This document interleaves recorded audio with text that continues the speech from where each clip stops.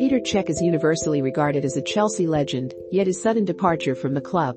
In announcing Cech had walked away from his role as technical and performance advisor, New Blues chairman Todd Boehly described Cech as an important member of the Chelsea family, but there was no detailing of his achievements in the position or reference to a glittering 11-year playing career at Stamford Bridge.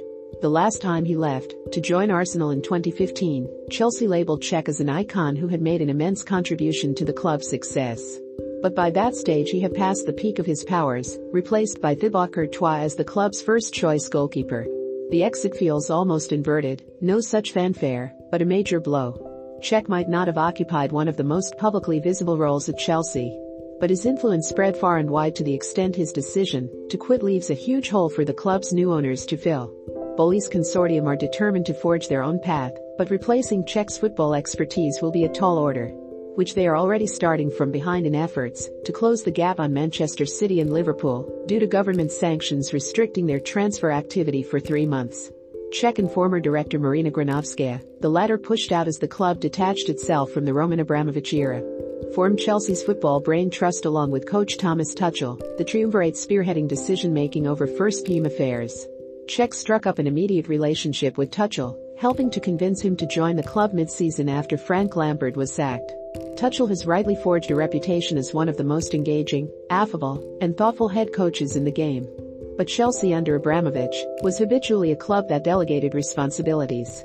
And Cech was the first point of reference for so many engaging with the Blues.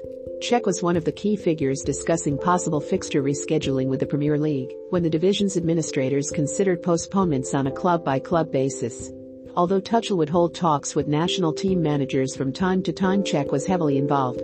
When Reece James was called up by England despite suffering a setback from a hamstring injury, it was Cech who discussed the situation with Gareth Southgate. James later withdrew from the squad. Cech was also a key figure in Chelsea's transfer activity. Although Granovskaya was the club's lead negotiator, Cech was a prominent figure during talks for many players, with agents describing him as approachable. His work alongside goalkeeping coach Christoph Lalichon in identifying goalkeeper Edouard Mendy as a possible signing. It is also thought that Cech's ability to speak German. He is fluent in 5 languages, his native Czech, English, German, Spanish, and French, was a significant factor in brokering Timo Werner's arrival from Red Bull Leipzig. And when fan anger at the proposed European Super League reached fever pitch, with hundreds protesting outside Stamford Bridge, Cech left the safety of the director's box to try and appease supporters by confronting them head-on. He had a similar cohesive effect internally. The morning after Abramovich announced he was putting the club up for sale, triggering widespread uncertainty and confusion, it was Cech who addressed around 100 staff at their Cobham training base to clarify the details. Cech gave a talk to the players in Abu Dhabi before the Club World Cup final against Palmeiras, urging them to seize the moment and capture the last trophy to elude Chelsea under Abramovich. Cech was part of the Chelsea team beaten in their only previous appearance a decade earlier. He was in daily communication with Tuchel, who will feel Cech's loss particularly acutely as the new era under Boehly and Clear Lake Capital begins. Cech insists that there was no indication his role would have significantly changed. But it is obvious to all that Boehly is planning to be more hands-on than Abramovich, and the departures of Chairman Bruce Buck, Chief Executive Guy Lawrence, and Granovskaya would inevitably give day-to-day processes a different feel. Cech was keen to keep Romelu Lukaku at the club, but Boehly was adamant the striker should be granted his wish to return to Inter Milan, hinting at a difference of opinion which may have been an ominous portent for the future. Lukaku's return to Inter on loan. Yet, Cech publicly described Chelsea as being in an excellent position with the new owners, and I am confident of its future success.